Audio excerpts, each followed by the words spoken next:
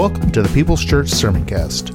You can join us for our live worship services on Sundays at 10 a.m. People's Church is located at the corner of Mill Plain and Andreessen in Vancouver, Washington. Please visit our website at peoplesvancouver.church to learn more about our community and how you can get involved.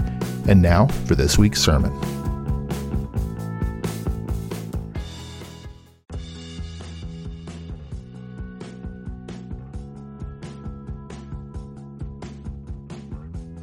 You're listening to the Sermoncast from People's Church of Vancouver, Washington. You're invited to join us on Sunday mornings at 10:30 a.m. We're located at 6801 East Mill Plain Boulevard in Vancouver, Washington. For more information, visit us at peopleschurchvancouver.org. And now for this week's sermon.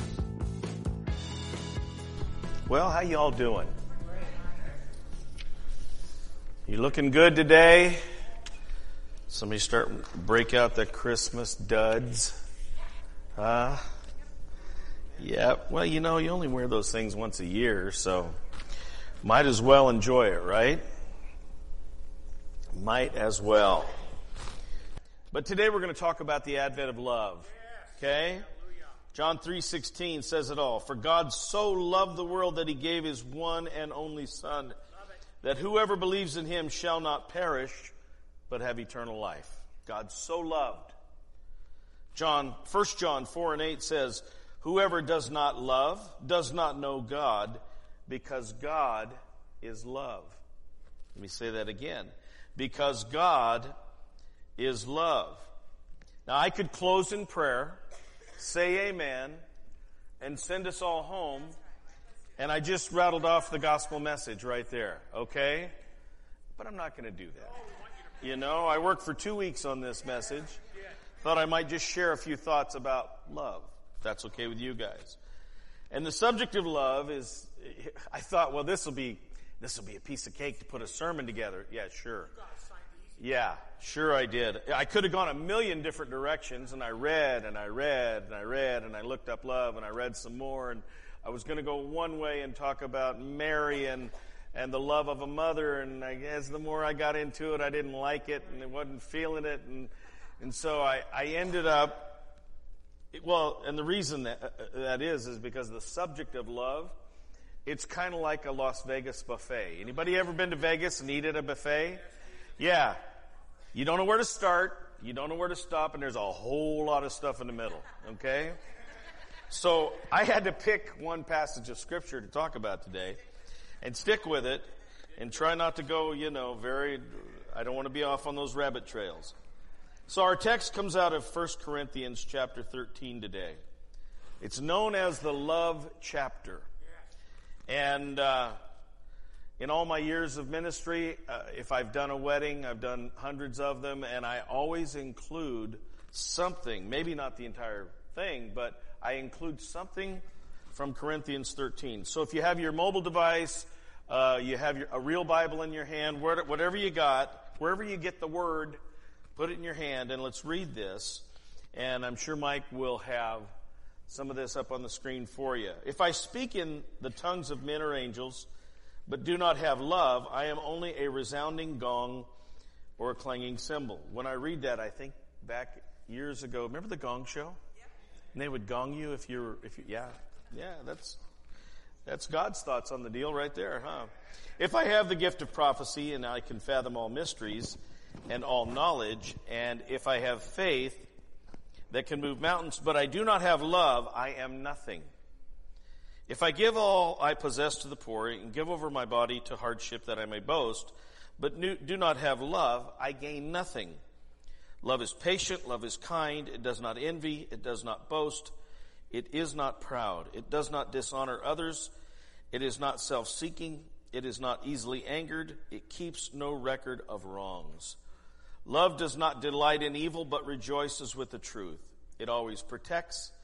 It always trusts. It always hopes. It always perseveres. Love never fails.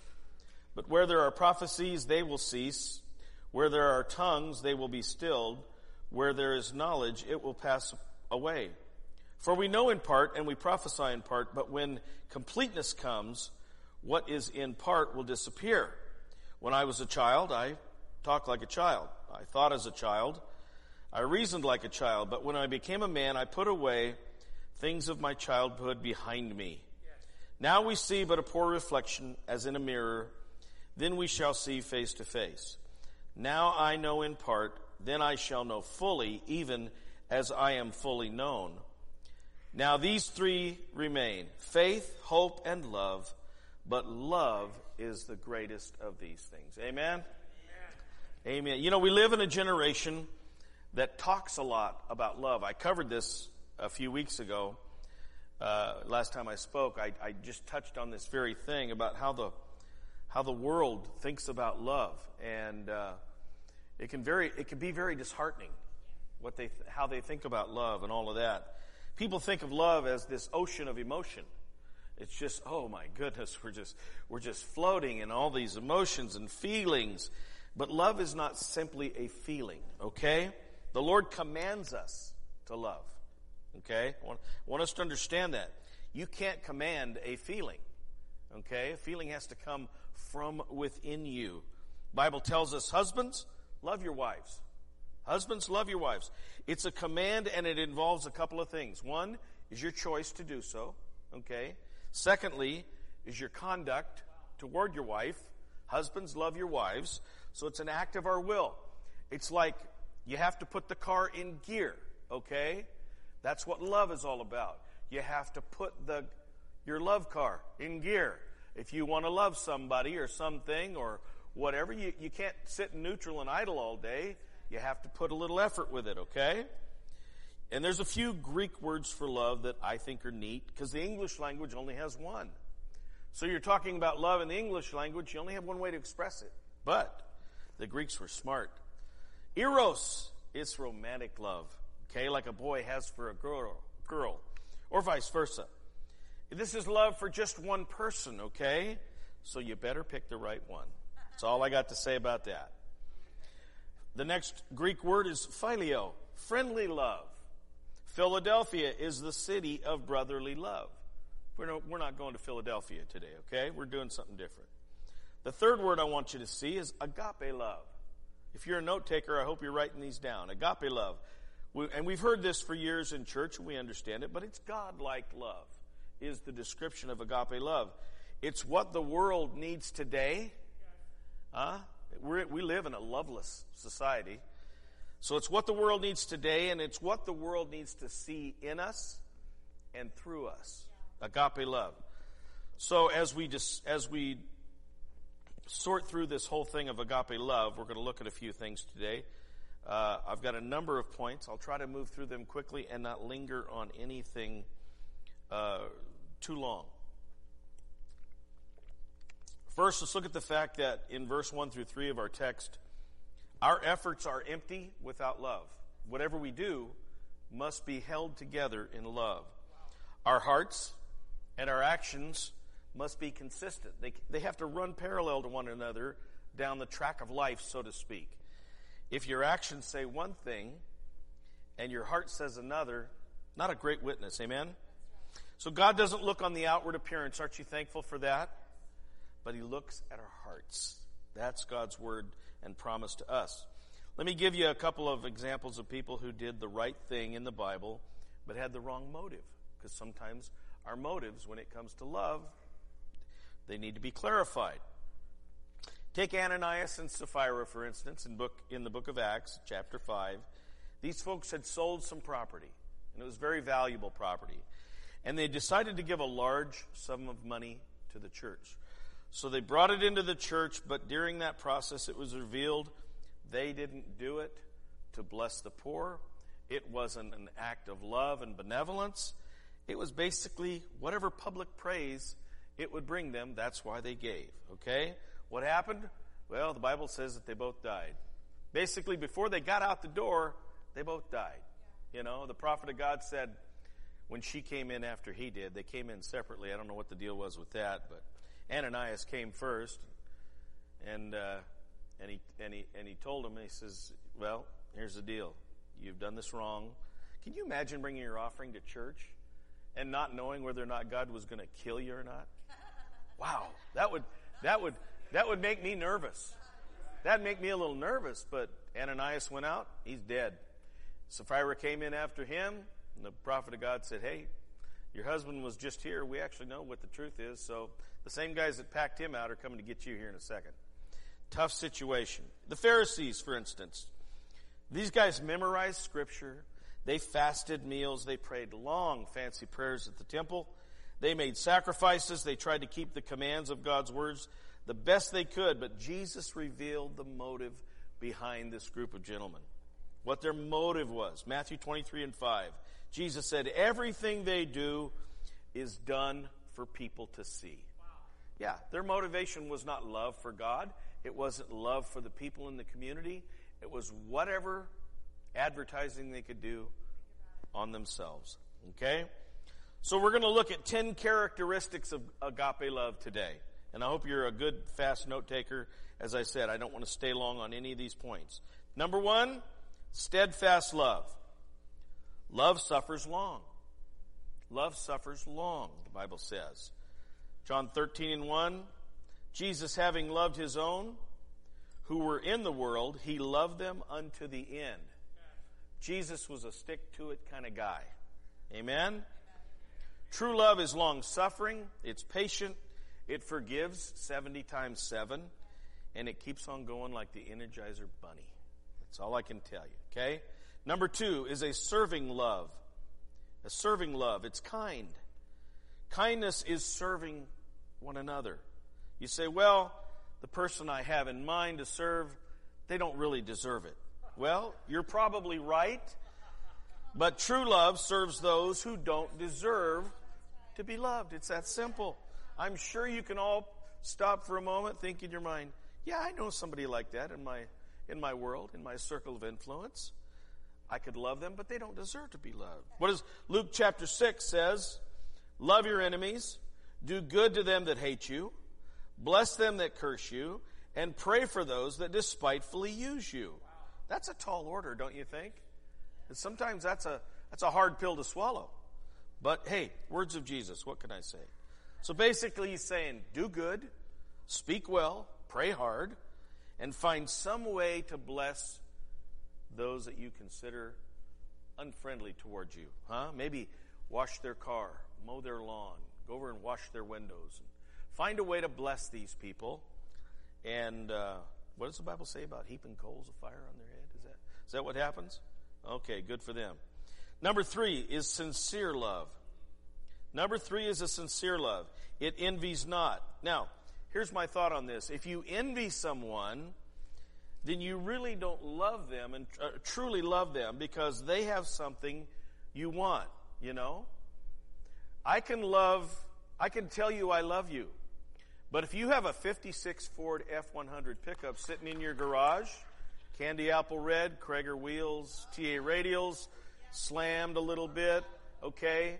I may love you, but I'm probably going to want your truck, okay? I may say that I love you, but if I cringe when somebody gives you praise or lifts you up, if I cringe at that, if I fear that your gain is my loss, I envy you. I don't really, truly love you, okay? Number 4, it's a self-effacing love. We're talking about agape love today. God-like love. It's a self-effacing love. It's a love that does not boast, doesn't brag, and it's not proud. So agape love, when it comes into your life and you start to understand it and start to walk in that, it enables you to be humble. It's a wonderful thing. You don't feel the need to promote yourself or belittle other people. That's what agape love is all about. It doesn't swagger. It's not proud. Pride and true love usually don't live in the same heart. How's that for self-checkup from the neck up, huh? Yeah. Proverbs 13:10 says, by pride comes nothing but strife, but with the well-advised comes wisdom. I don't know about you, but I want to be well-advised. Yeah. Amen? Ask yourself this question. Is there constant contention in your home? Somebody's got a little pride going on. There's ego involved in that kind of thing. But true love is self-effacing, removes itself from a bad situation. Number 5, It's a self-restraining love. Agape love is a self-restraining love. It's not rude. It's not rude. True love enables you to be courteous. Think about that. Some people elbow their way right into the conversation. They don't know how to say please. They don't know how to say thank you. Courtesy is love in the little things. The person who doesn't love in the little things probably doesn't have the ability to love in the big things. A rude person, bottom line, they're just an unloving person. They don't possess love in their hearts. Wow. Number 6, it's a self-denying love. Self-denying love. It's not self-seeking, okay? It doesn't say me first. I know my rights. Boy, how often do we hear that in today's society? I know my rights. The person who says that, and that's their go-to, they're not speaking out of love. They're speaking because they know their rights. Here's what the Bible says. When you got saved, you gave up all your rights. Huh? A dead man doesn't have any rights, okay?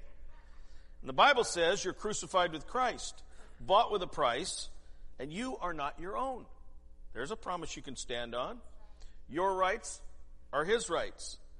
And if you're going to love somebody, you got to love them the way Jesus said to do it. Okay? He wrote the manual on this. We don't have to second guess what it takes. So it's a self-denying love. Bill Gothard, great author. What was that? What was honey, you went to that when you were a teenager. Do you remember what that was? What was it called? Basic Youth Conflicts. He was a great guy. And he made this little statement that I thought was so appropriate. He says, if you teach somebody their rights, you'll have a revolution on your hands. But if you teach them their responsibilities, you'll have a revival on your hands. Isn't that good? Let me repeat that again. If you teach somebody their rights, you'll have a revolution. But if you teach them their responsibilities, you'll have a revival. What a novel idea. Look at the colleges in America today, what they're doing to our young people.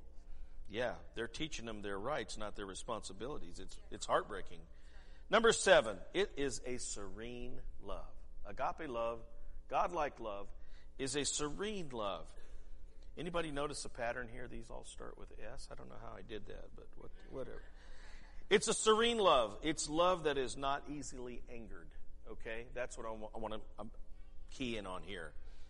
Anybody know somebody that is like a shotgun with a hair trigger? And the least little thing sets them off. They just blow up in your face, and bam, everything in sight, and they destroy everything around them with their uncontrolled whatever. Well, I guess they are easily angered. But they'll say, hey, I'm after the fact. I didn't mean it. I'm sorry. I'm over it. I'll get beyond it. It'll be fine. I'll say, well, yeah, that sounds good. But what about all the dead people laying in your path, in the wake of your uncontrolled anger there? You know, a bad temper is often the one blot in an otherwise wonderful Christian character. You can be walking in all the other stuff, but if you got a short fuse and a bad temper, boy, it doesn't do much for your testimony.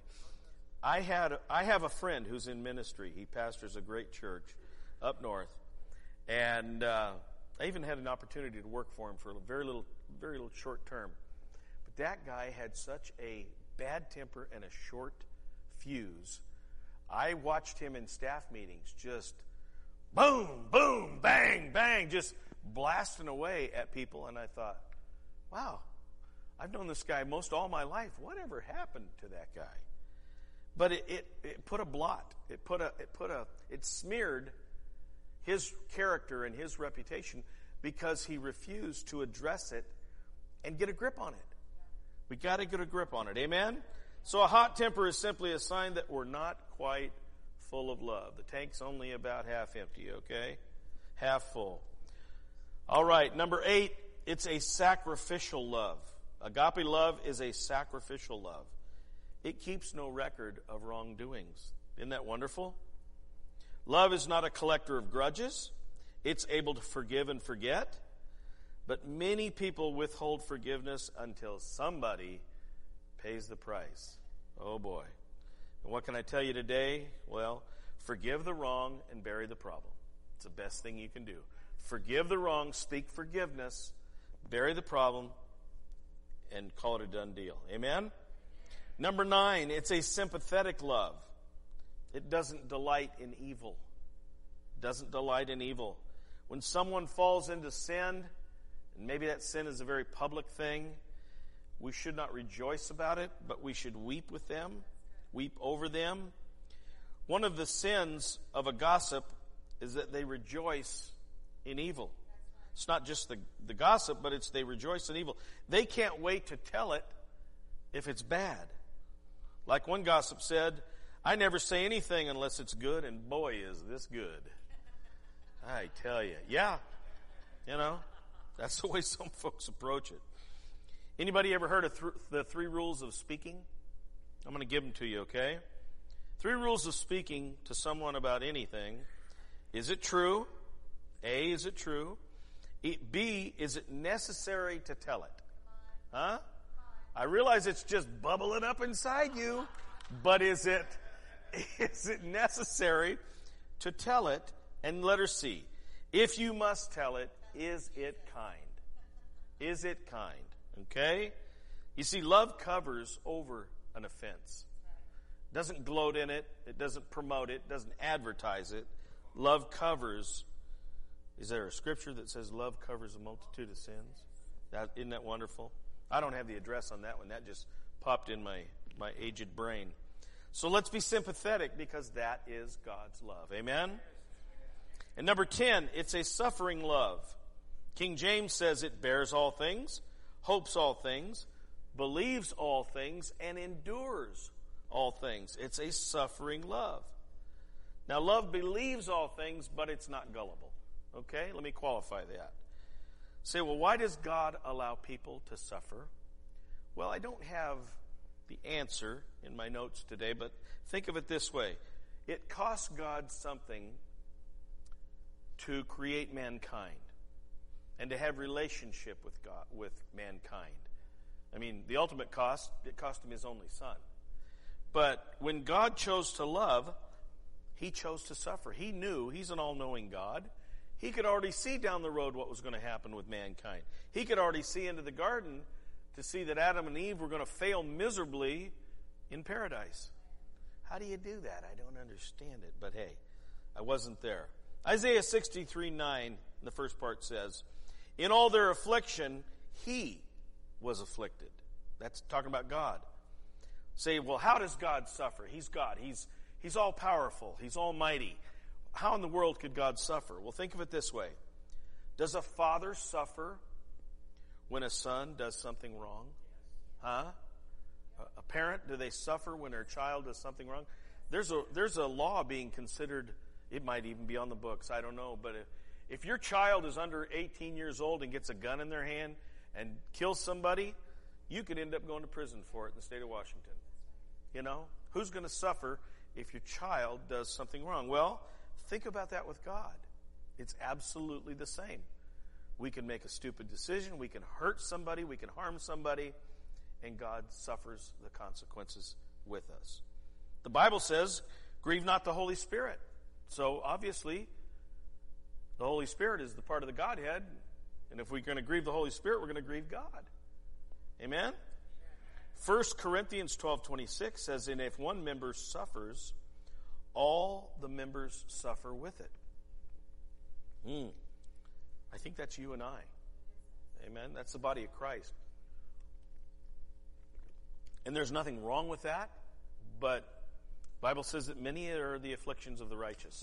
It's going to rain on the just and the unjust. So it's not going to be rose-colored sunglasses and sunny skies. I apologize for the note. It's not going to be sunny skies all the time. Yes. But that's, summer will come back. Shalise got on this roll the other day in the car with Teresa and I.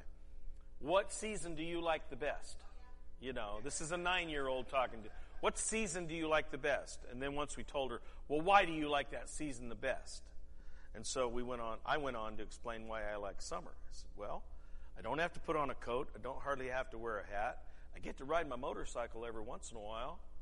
And, oh, okay, Papa, but I don't know where she comes up with this stuff. But love her to pieces. Yeah, deep thinker. That kid is a deep thinker.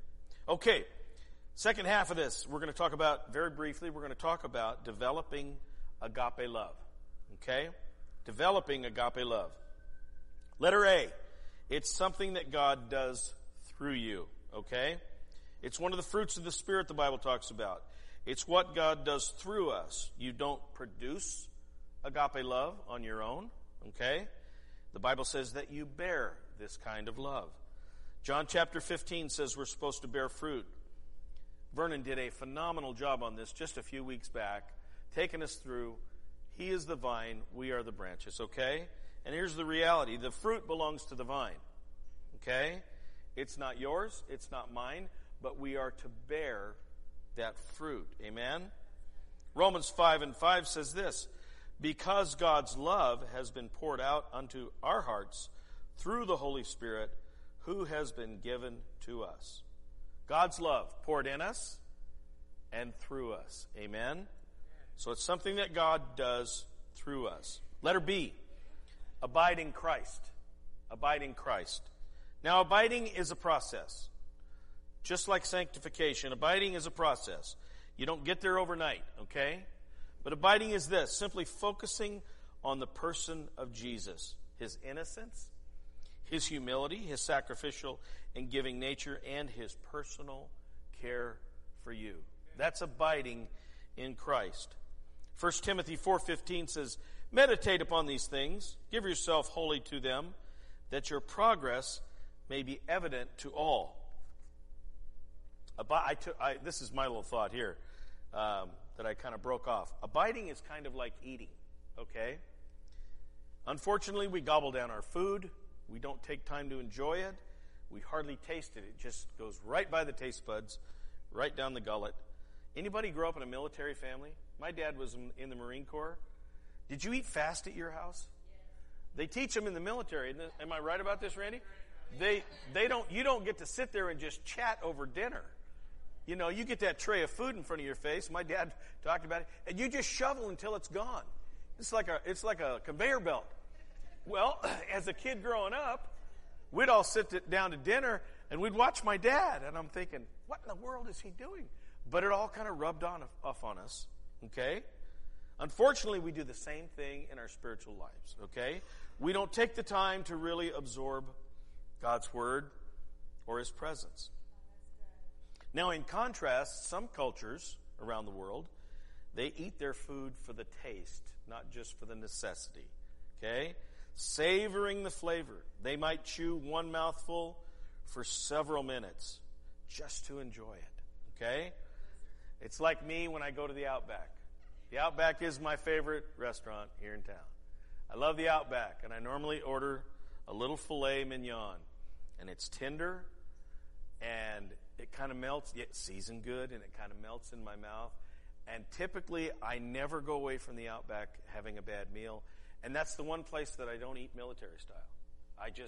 I savor it. I really enjoy it.